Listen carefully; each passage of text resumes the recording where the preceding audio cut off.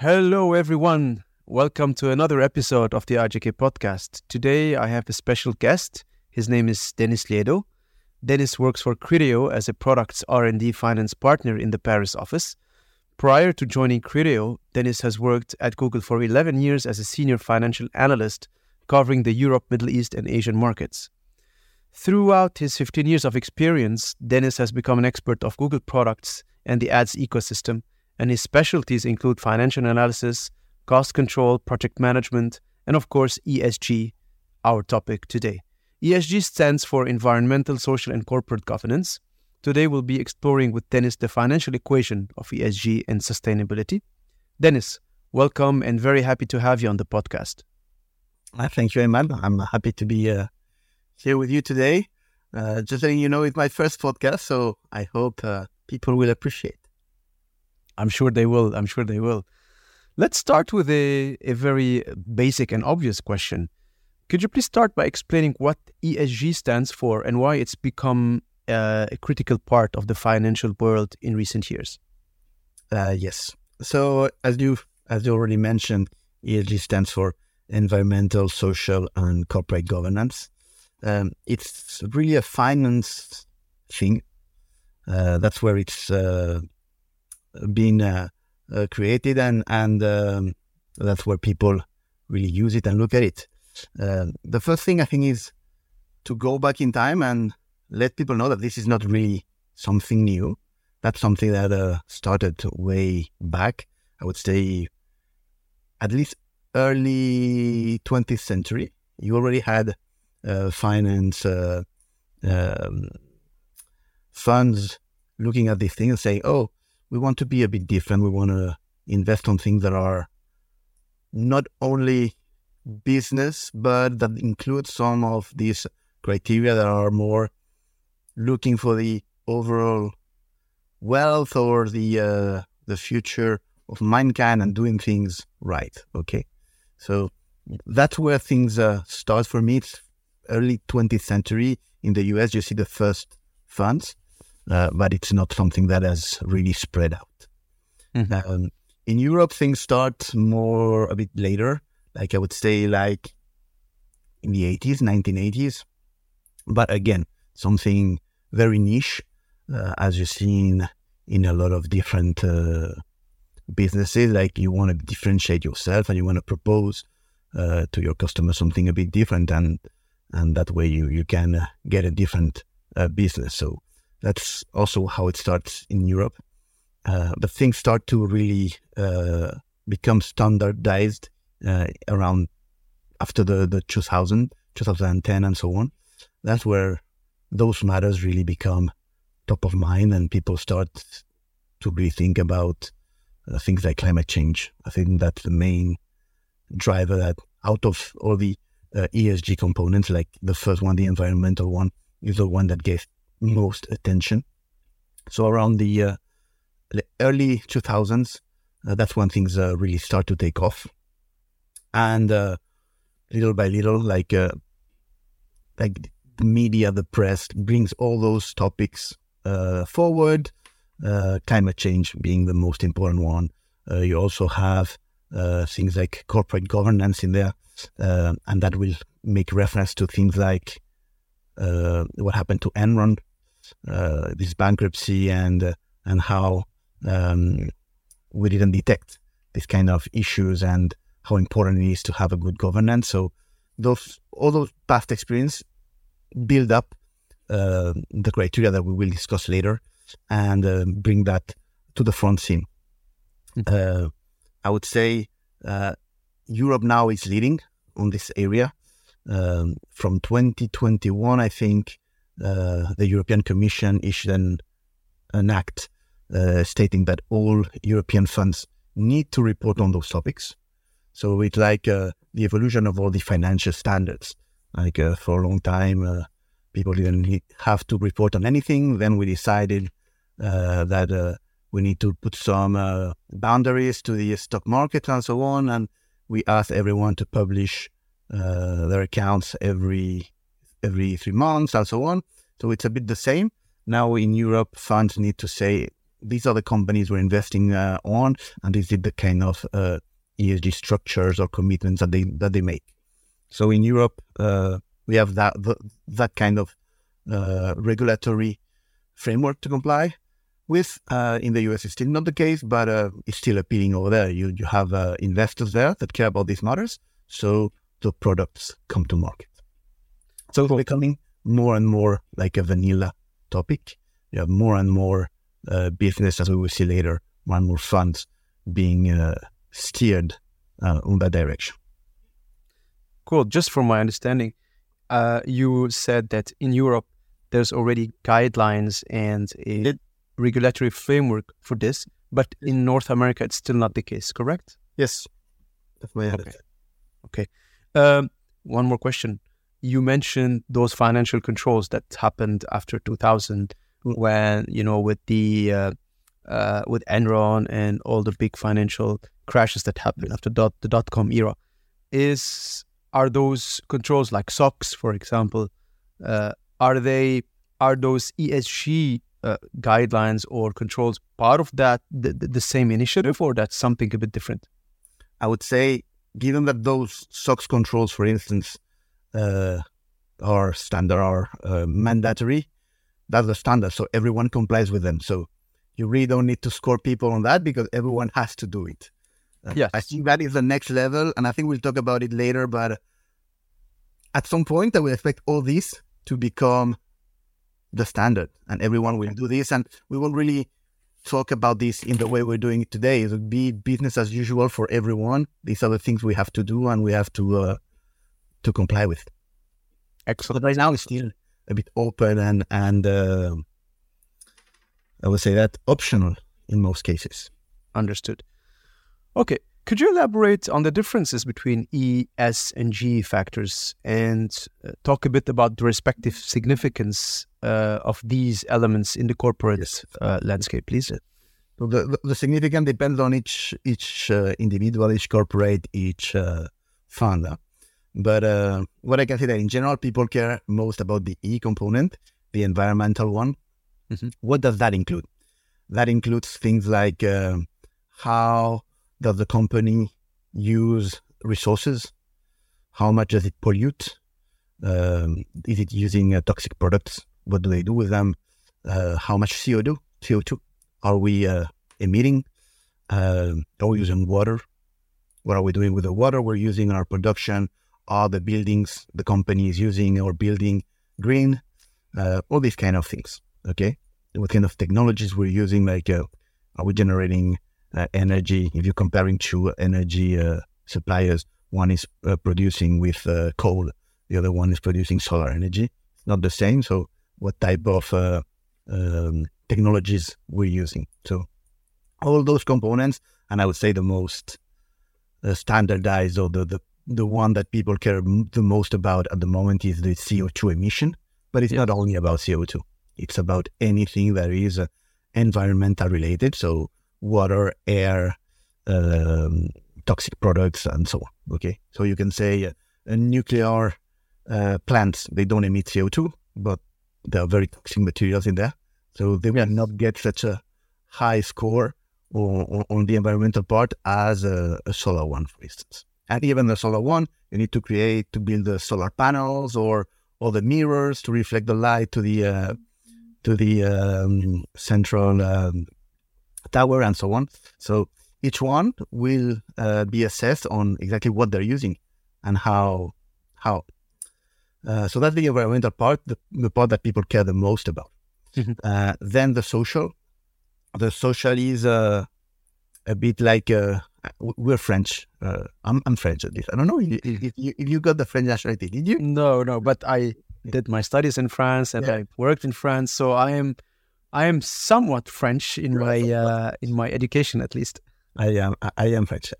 I'm Spanish. I'm more Spanish than French, but I also have my French nationality. So yes, France is the country of the human rights, let's say.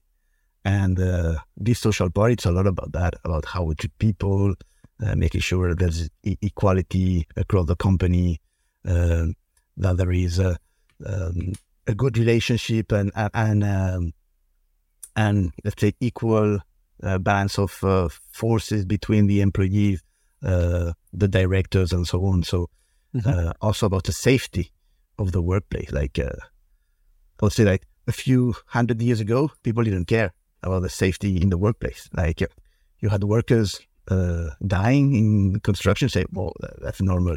It's part of the job. Only two.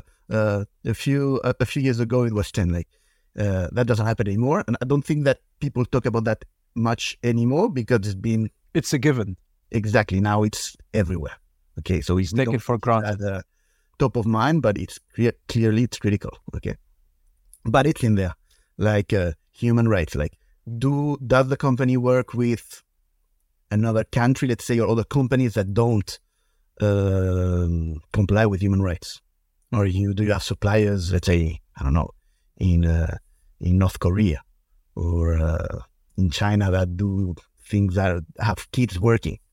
Yeah, I don't know. But if you make sure you state in your policies that you fight against that whenever you have a vendor, you check for these things, you ask them to really prove the way they work. They don't have child labor and these kind of things. That will give you a higher score than if you just keep doing your business, don't do anything special, and have deals with almost everyone.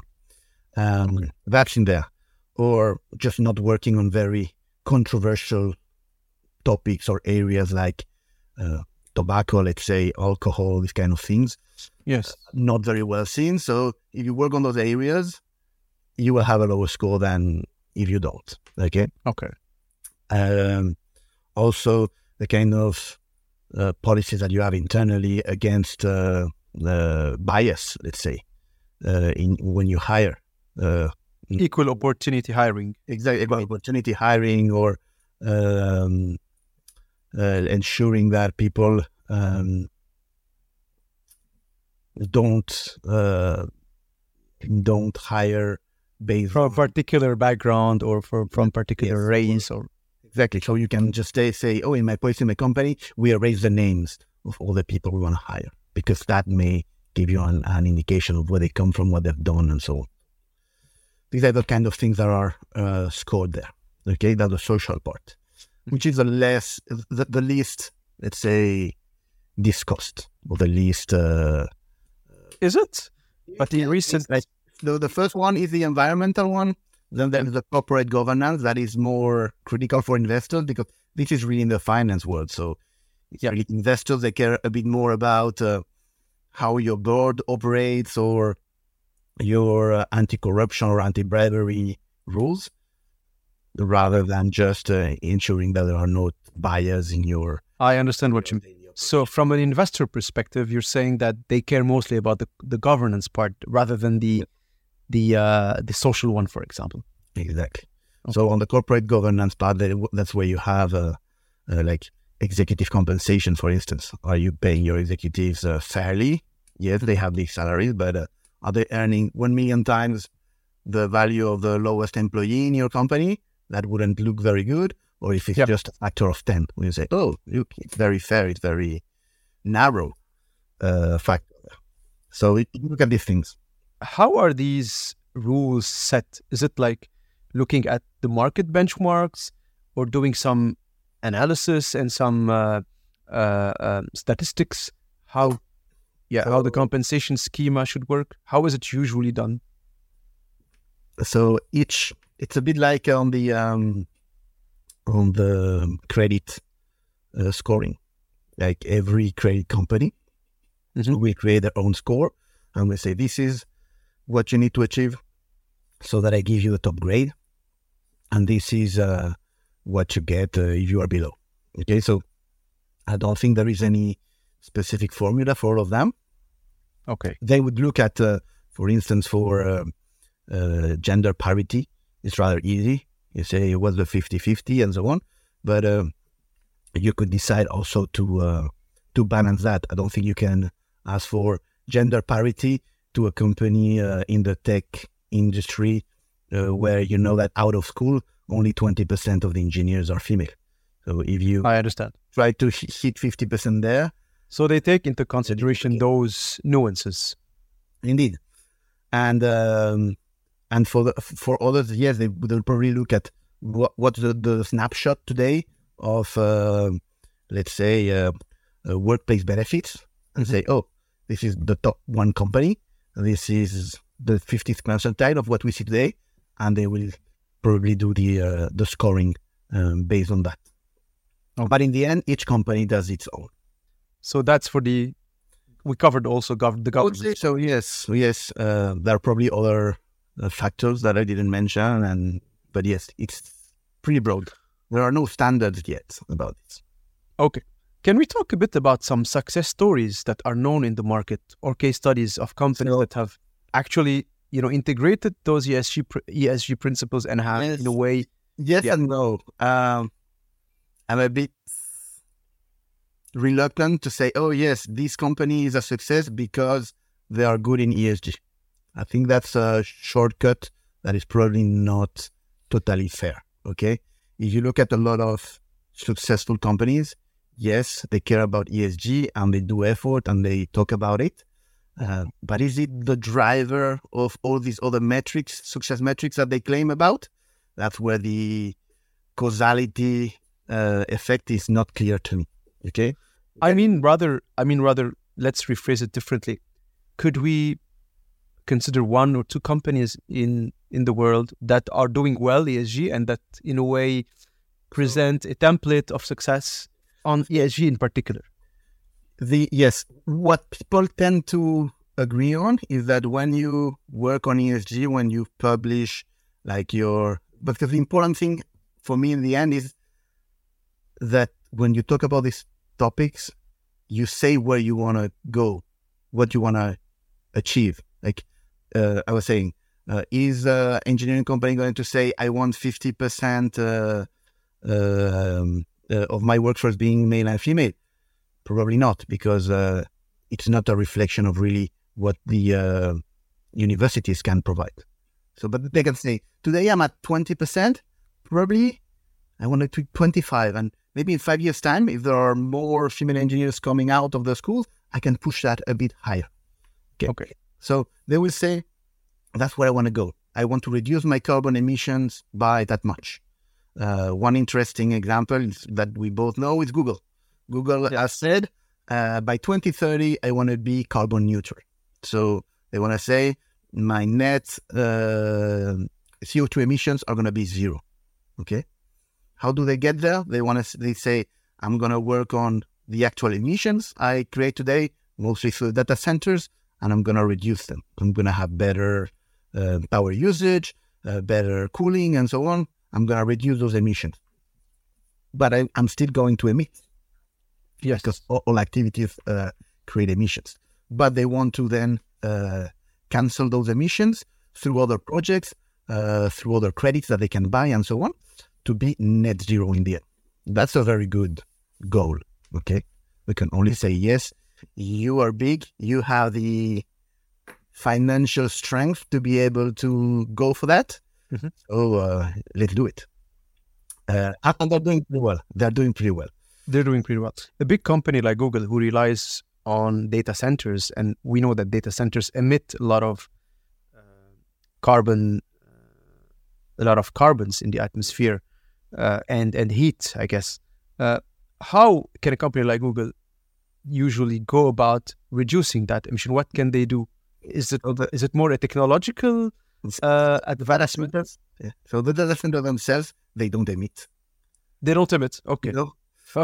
Unless most of them have emergency diesel generators. So yes, there's a power blackout, then those generators will turn on and they will burn diesel. Otherwise, they just take the power that comes through the normal network. So normally they don't emit directly, but obviously building them emits a lot, and then operating them, as you were saying, emits a lot, because that electricity that they are using, mostly for cooling, because that's the key consumption. It's the cooling. It consumes more than the actual machines. That's where they can work. And there are a lot of technologies that are being deployed and tested to improve that. And a very good example is Microsoft.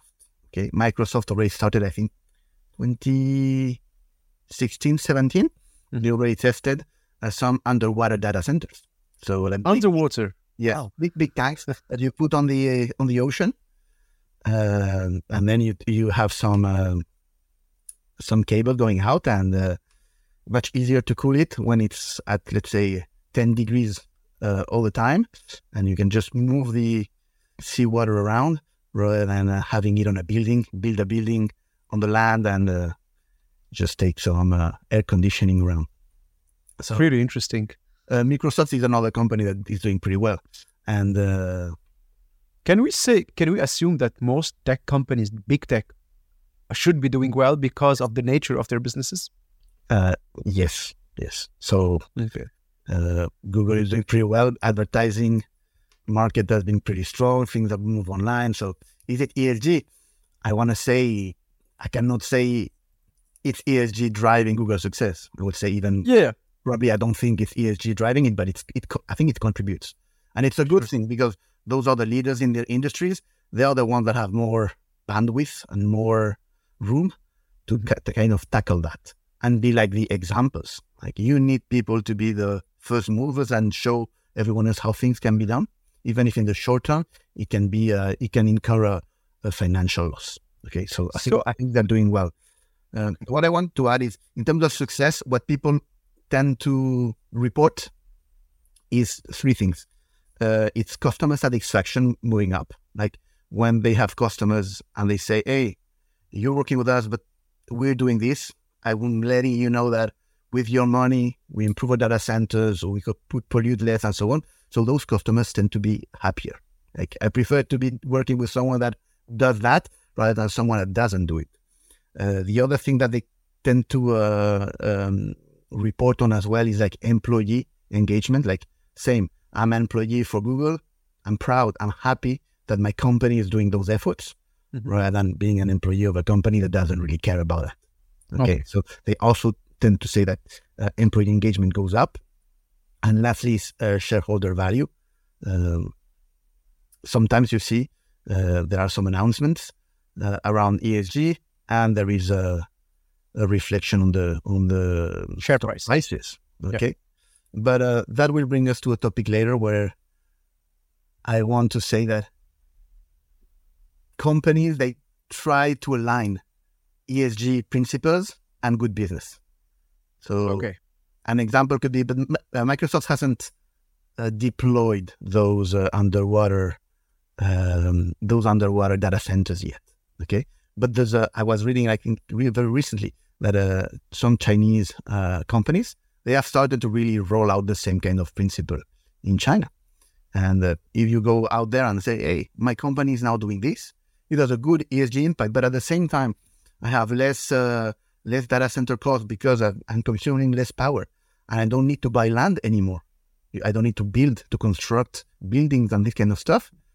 Probably you're getting a better ROI on that investment, and on top you are being net positive in your ESG component. So when you align both, that's when you get the best results.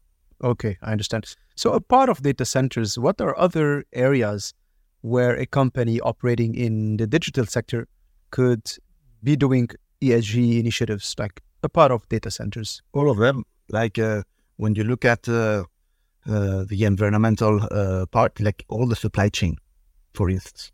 Like digital companies, they also buy servers. Okay, yes. So who do I buy my servers from? Should I take HP? That is a better ESG supplier than someone else, let's say. Okay. So you can do it that way. Or when you look at your CO2 emissions, like my people, how do my people travel? And that, I would say that part, Google is probably not a good pupil. Internal travel, do people need to travel that much? You and I know that Google people used to travel a lot. Cost control. Exactly. You do more Zoom, you read, or I was saying Zoom, but anywhere like video conferencing, you can save a lot of travel and a lot of emissions. So you can do a lot. Dennis, is data privacy part of the ESG equation in one area or another? I would say it can fit in there. I don't think it is a principle that any rating agency uses, but for example, it has an impact on people's lives. Exactly. It has an impact on the social part, right? Yes, so for instance, if a company declares that they have this clear data policy or data retention policy versus a company that doesn't, clearly there is a difference. Exactly. On some level. Indeed. And probably more so in Europe. I think in North America, they are yet to catch up on what's happening in Europe. But in Europe with the GDPR, I guess, Indeed. And all these new guidelines that are being enforced in a way, is there like an opportunity for ESG work or ESG improvements? Indeed. I think you can communicate on that. And I can give you an example of Criteo, the company where I work now. They do a lot of retargeting. That's their core business, right? Exactly. People say, "Oh, it's bad. I'm being tracked," and so on. But the Criteo way of doing it is much better than how the rest of people, most of the others do, because the way Criteo works, they track those cookies and those individuals, but they never store any data about the actual individual. It's just those identifiers. So Criteo will not know if you're a male, a female, old, young. They will not know. Like a lot of the other players there, I can mention Google or Meta, where you work within their what we call walled gardens. So you log in and you've given all your information there. They know exactly who you are. They know your age, your gender, what you liked, what you've browsed, and so on. Twitter really doesn't. So I think they can really build on that. And I think they tried, but people didn't get that message that clearly. Are other platforms trying to copy what Criteo is doing? Like being agnostic regarding... The answer is no, because cookies are going away. So it's a new world that is coming in front of us.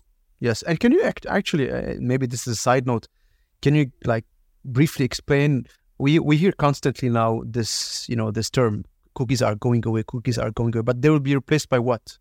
Exactly. So before getting into that, I want to say like cookies are going away. That's a decision of browsers. Okay. Okay. And in also technology, because when we move to the mobile world, to the smartphones, people change the way they browsed, and they don't browse that much on the web browsers anymore, but on the smartphones, they do it more on apps. And on apps, we didn't have cookies. So we already had to adapt in some way there. Okay. All right. But still, most of the activity was still happening on the web browsers, and that's where the cookie sentiment and the cookie story comes from. So cookies are a good thing in general, I would say. They help the websites keep track, and they avoid asking you all the time for your logins and to get back your settings and all this kind of stuff. So that's what we call first-party cookies. So it's when the website itself like stores that information in your computer to recognize you when you're back and personalize the things for yourself. That's, let's say, the good use. I don't think nobody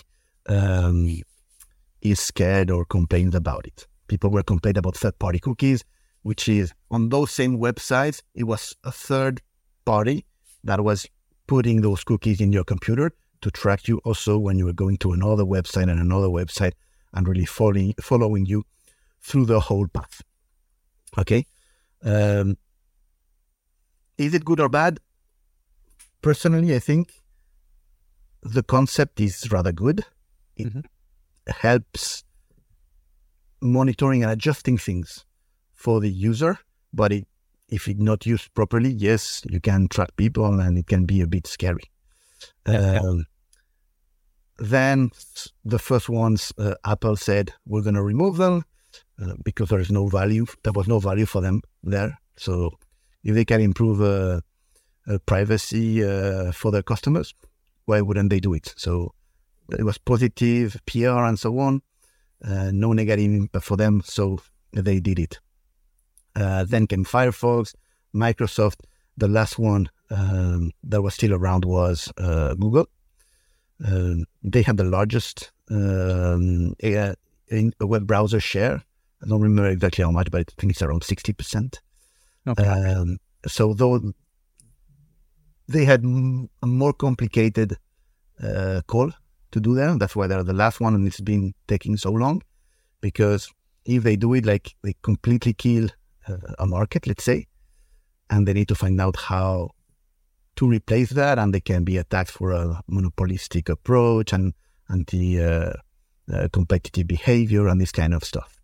In the end, they decided that it was the right thing to do. I still wonder if it's the only reasoning for them there, because by doing that, they also push more of the revenue, more of the advertisers to those walled gardens that they own. Like, they keep knowledge of what you do through the browsers, and they keep knowledge of what you do through the logins. So they were not that dependent on cookies. Other people were. But they made the call for one reason or the other, or maybe both of them that were good for them. They did it. At least they have been kind of open in the way that they wanted to approach it, giving solutions for new technologies to appear and giving time to test them.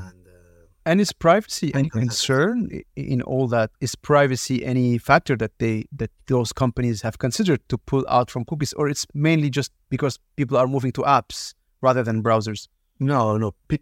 People are using apps more, but browsers are still very heavily used.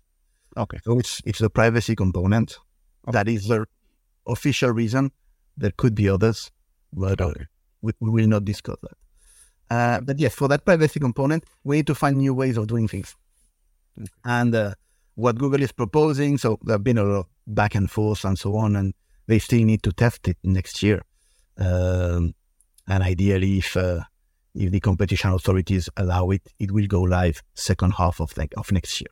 No, next year. This year already. So 2020, second half of 2024. Yes. Okay. But yes, so basically what they want trying to prevent is that you really track an individual. Okay? Yes. So they want to group them. They want to say, oh, look at, we have millions and millions of people browsing on a given website. You may have on a given day 1,000 people, and the ideas are, let's categorize these people. Let's say the person that has come here, I know through their browsing history, and this happens only on the browser, so it's not exported anywhere else, that the browser has categorized these people like a fashion lover. Okay. So you have information about already a category, let's say. Okay. Or you'll have an information about what kind of websites have been visited previously. News, is it sports? And with that, you can try to infer and give them a more precise advertising that just randomly, like we do on TV, like, oh, TV is not random either, but when you say I'm advertising on a football game, you know that not everyone there is going to be interested in men's shaving machines, but it's mostly hands, so I'm doing it there. So you want to be more precise. We're going to lose precision for sure. Yes. How much? That's the key question. Okay. And I think that's it. So there are going to be new solutions appear. That's always like the game. Like people will innovate and see how this works, and they will add new twists and a lot of the efforts. But I'm not sure they have paid off, or will pay off. Is that people were trying to create those globally common standardized identifiers, so that you could, again, a bit like the Criteo idea of I want to be able to track you, but without really knowing that you are Ayman. I see. I want to know things, but so setting up these standards, like the Trade Desk was advocating for one. There are other companies like LiveRamp, like they have their own IDs, and they probably plan to sell them in the end. So those will happen. Okay. It's going to be an interesting sector for sure. And then it's going to be interesting to see how things will evolve and if we are going to move to a standardized way when it comes to, privacy and a unified guideline, maybe. What I know for sure is in North America, they're becoming increasingly serious about privacy by copying the European model. I know that in California, for example, in the US, they are almost adopting the same main lines, maybe not the rest of the US. In Canada, for example, here, Quebec is also trying to be more strict about data privacy and all that. But there is still I think we're a few years behind what you guys already have in Europe. Okay, now let's move to a different topic within ESG for sure, and let's talk a bit about financial metrics in specific. So my question is, does ESG investing impact traditional financial metrics like risk, return, and volatility? And are there any trade-offs that investors are facing usually? It's a bit the same answer as before with the success stories. With the success stories, with the success stories. Okay. Can you claim is really linked to ESG? Probably not. What I can tell you is that there are these ESG funds, investors say, I want to buy your fund, but only if your ESG components are of a certain degree. And you can compare how those funds perform versus normal funds that don't have these requirements. And then you can see that for 2020, 2021, in general, ESG funds didn't perform better. Lately, they seem to be. Is that forecasting future performance? No. But I think that at some point, most of the companies, most of the funds will be ESG because there'll be more requirements like in Europe. And in the end, this will become like a vanilla standard. And just everyone will do it. And you will not be able to compare because there will not be really anything else than ESG companies. Okay. There are criticisms of ESG for sure. And one criticism is that ratings and disclosures that companies do may not be entirely accurate or transparent. So they say that some rating agencies have been accused of oversimplifying complex issues into simple scores. Any thoughts on that? I'll come back to my previous quote about Enron. Yes. Yes. Auditors were there. The company was hiding things. And for ESG, the same. You have companies that will say, "Oh, look at what we're doing on ESG," but in practice, they don't really do. So they say, "Oh, look, my policy about gender equality or equal pay, those are my things." But until someone really gets in there and really can see that and check all that it's so you can always lie. I think at some point it will explode and you will see, oh, these guys were lying, and then it'll backfire. They will pay the high price. But I think in general people tend to be authentic, and those matters are not. Well, in business, we've seen so many different practices. We have, but I would say in general, like most companies will really declare their values. And declare their goals and so on. And I don't know if I was saying earlier, but the best solution and the way companies approach this at the moment, or most of them, is like, where can I find the win-win situation? Where can I invest in something that is good for my ESG PR, my ESG scores, and at the same time it's good for business? Because in the end, what investors care the most is business. Yes, so exactly. For data centers, we were talking about earlier, like investing in any kind of technology that decrease your power consumption, your building costs, and so on. It is fantastic. You win on both sides. Okay, but could you also lose? My question is, like, sometimes could the trade-off be negative? Like, let's take the example of fuel, for example. If we have a company that is currently using fossil fuels, and at a very cheap cost. Asking that company to switch to a non-fossil alternative could be very costly and could kill the profits. That was my kind of initial thought when I asked you that question. A very good example is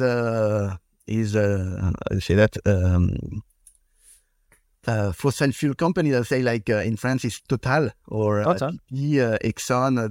These guys, it's their business, and people say, stop selling fuel and stop drilling holes and so on.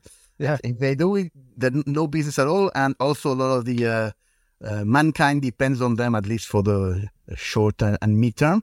So they just cannot do that, but they can still do things, and people shout at them. Complain about those companies existing, what they do. But when they report and say, Total, for instance, the French company, now become Total Energy. Like they are refocusing themselves into the energy world. It's not a more general term. Okay. They will invest also in solar plants, in alternative energy, and so on. So they can still do good things. Without really completely walking away of the items that don't look very good on the ESG scale. At some point, I'm pretty sure they will. That's for sure. At some point, but it will take time. I think we should not be like very drastic here and force things from one day to the other, like what these global conferences, the COP, it's called Conference of the Parties. They do every year. Like they have long timeline. The last one, there was a lot of discussion saying, should we just ban fossil fuels?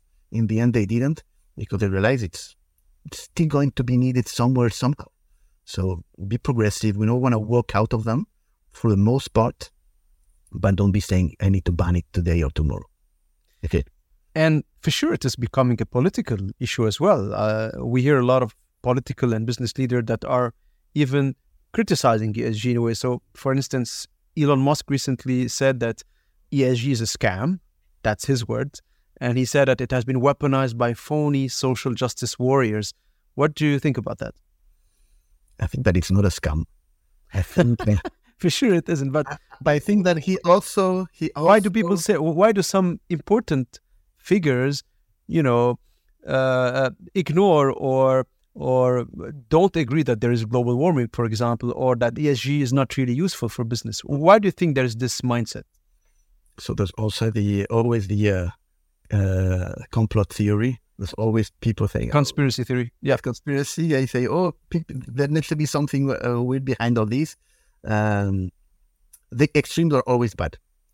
Elon Musk is trying to go to Mars. He wants to colonize Mars, and he knows that we need the resources that are there, and that there are a lot of challenges on our planet. So I'm pretty sure he doesn't think that global warming is a conspiracy. But if you put ESG without measure, like saying, I need to impose something and say everyone needs to follow that, we need to stop the fossil fuels tomorrow, that's going to be very bad.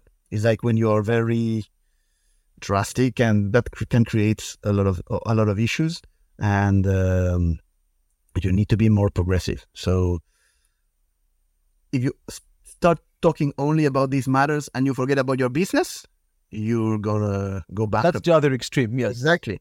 I spend my time talking about how I change my pollution impact, like we were saying with the fuel companies. If they stop drilling tomorrow, it's the end. Like their value goes down very, very rapidly. So you need to be progressive. Like this is it's gonna take time, and it's a gradualistic movement. Rather, it's good to bring it top of mind. Like I was saying, my vision is that in some years this will not be a topic anymore, because it will be standard. Everyone will be commonplace, be normal, and nobody will really challenge it. But now it's like, it's very innovative or different, but we cannot only talk about that. There are the pure business, the core business, which you need to keep thinking about it, and even I would say first core business, and then when you have a bit more room to do other things, think about these topics. And that's why these big companies, these big techs, Googles and so on, they have the muscle to tackle these topics. That's why they need to be like the thought leaders on this area. Or thoughts are... Yeah, sorry to interrupt. How do you see those big companies, big tech mainly, and maybe other big players, big conglomerates, how do you see them leading or changing the face of the ESG landscape in the next 5 to 10 years? Do you think it's going to be very fast, or things are going to take more time, or on the contrary, we are on the brink of an ESG revolution? I think it's going to be very fast. I think it's already there for all of them. Mm-hmm. All those companies have teams dedicated to that, to thinking about that. They didn't have these teams like 10 years, 5 or 10 years ago. No. Okay. So now they have these dedicated teams working on these topics, trying to identify like what can we push, how can we do the PR, what projects internally, how we can communicate to our employees, this kind of stuff. So they have people now dedicated to that. It's a cost. Okay. But it's already there. And you already see the impact, the results, how this topic has become top of mind to all the employees in those companies, to a lot of the investors, to a lot of the society in general. So I don't think it's going to be a new revolution, because I think the revolution is already here. Mm-hmm. And I think it's just going to normalize, and it's going to become the standard that we were suggesting before. And yes, people like Google have their targets in 6 years' time. So it's not very, very far down the road, but they need to be the ones showing the path. In order to have everyone being there, then it's not 5 years, it's probably 30 or 40. Okay. But you cannot be very strict, as I was saying. Like if you look at Europe, I think Europe is a bit playing with fire. Because you have Europe in the middle that cares a lot about these topics, that pushes a lot of regulation about all that. But then on the other side... But regulation is a good thing, isn't it? If it's well done, yes. And most of the time it's needed. But when I say it's well done, you should not be on the extreme. You should not really say, oh, I want to ban things from one day to the other. Okay? The example of combustion engine cars in Europe, banned by 2035. Really? Yes. They will be banned by 2035? Yeah, 2035, 35. Yeah, which is in 10 years. Yes, 11 years. You will not be able to go to the deal to the dealership and say, I want to buy an internal combustion engine car. No, they will not sell it anymore. Okay. So you will have to have an EV. Exactly. Or hydrogen. But why not give the choice to people? Why? Because some people still like to drive. I'm a bit skeptical about it. I would, if I were them, I would not have completely banned them. But there, it's a very strong message. And so the whole of the European Union is going to be doing this? Exactly. There is agreement on that already? Yeah. It's already signed, so people know. Okay. And that's why all the European manufacturers have a good visibility on the timeline, how they need to do things. But at the same time, they may be caught by the two other sides of the world, or big side of the world, the US on one side and China on the other. They don't have those strict rules, and they can adapt differently based on what will happen. If in the end, I don't know, things change and we find new technologies to remove CO2 from the air, and we see that we can keep burning fuel or create synthetic fuels and so on, and the US and China not that much, because they're not good on the internal combustion engine, but the US would be able to switch very quickly. We wouldn't. Anyways, that's about regulation, and I forgot what this was coming from. No, we were talking about, I think you were saying that Europe is not in a very good place because of and the CO2 one. The CO2 one, that's what I wanted to know. The two bigger polluters in the world are the US and China. And they are the ones that take the smallest, to say really no big commitments at all. And in Europe, we put ourselves a lot of stress saying we need to pollute less, those are the new rules, we need to comply and so on. Our impact is going to be how much, what's our share? Probably a fourth of what they are. Very small. So, okay. And by pushing that so hard on us, we're creating a big disruption that maybe at some point we could have a very leading EV technology, for instance, industry. But so far, it doesn't seem that is the case. Like they are even, probably not the US, but the Chinese are better. Really good in EVs. Ones. Okay. Who knows? It's going to be an interesting be careful sector to follow. Regulation on how hard we give that example. Mm-hmm. We expect, I think Europe expect that by doing that thing, we step forward and we're the first ones to take all those commitments that the Chinese and the Americans will follow. But so far, it's not the case. Okay. Denis, on a more personal level, what inspired you to join this exciting intersection between finance and sustainability and ESG? So I will probably the answer is that nothing specific. Like I was just in there and it came to me. Okay. So it's an interesting topic, and when it comes around and those teams are created within the company and they need to work with someone in finance, they need a finance partner, like yes, to fund those teams and to work with them on what are those projects that can be good from an ESG perspective and from a business one. Yes, you're there to help them, but it really came to me. I was not the one pushing, saying, "Oh, we should do this," and I want to be the one leading it. So it came to me. It's interesting. It was an opportunity that presented. Interesting, but either way, it's probably in the future, like most people will be exposed to it. Today, not that much. It's still rather new for many people, but it will not become new anymore in the next few years, you're saying? Yes. Okay. Well, would you like to add anything? I think we've covered a lot of ground today, and it was a very exciting discussion, and we've learned a lot of things. Indeed. ESG, but would you like to end on something specific? On ESG, maybe one positive thing, and I think when I look back at the hole in the ozone layer, when was that?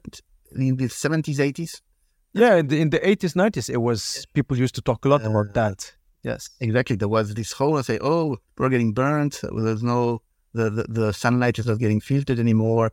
It's a real risk for the planet." When that happens, and you see that in the end, all countries manage to align and to agree on something, and you see like 20 years down the road or 30 years down the road that yes, it had an impact and that hole is disappearing. That gives you a good hope, saying we will be able to do it again. We will be able to adapt.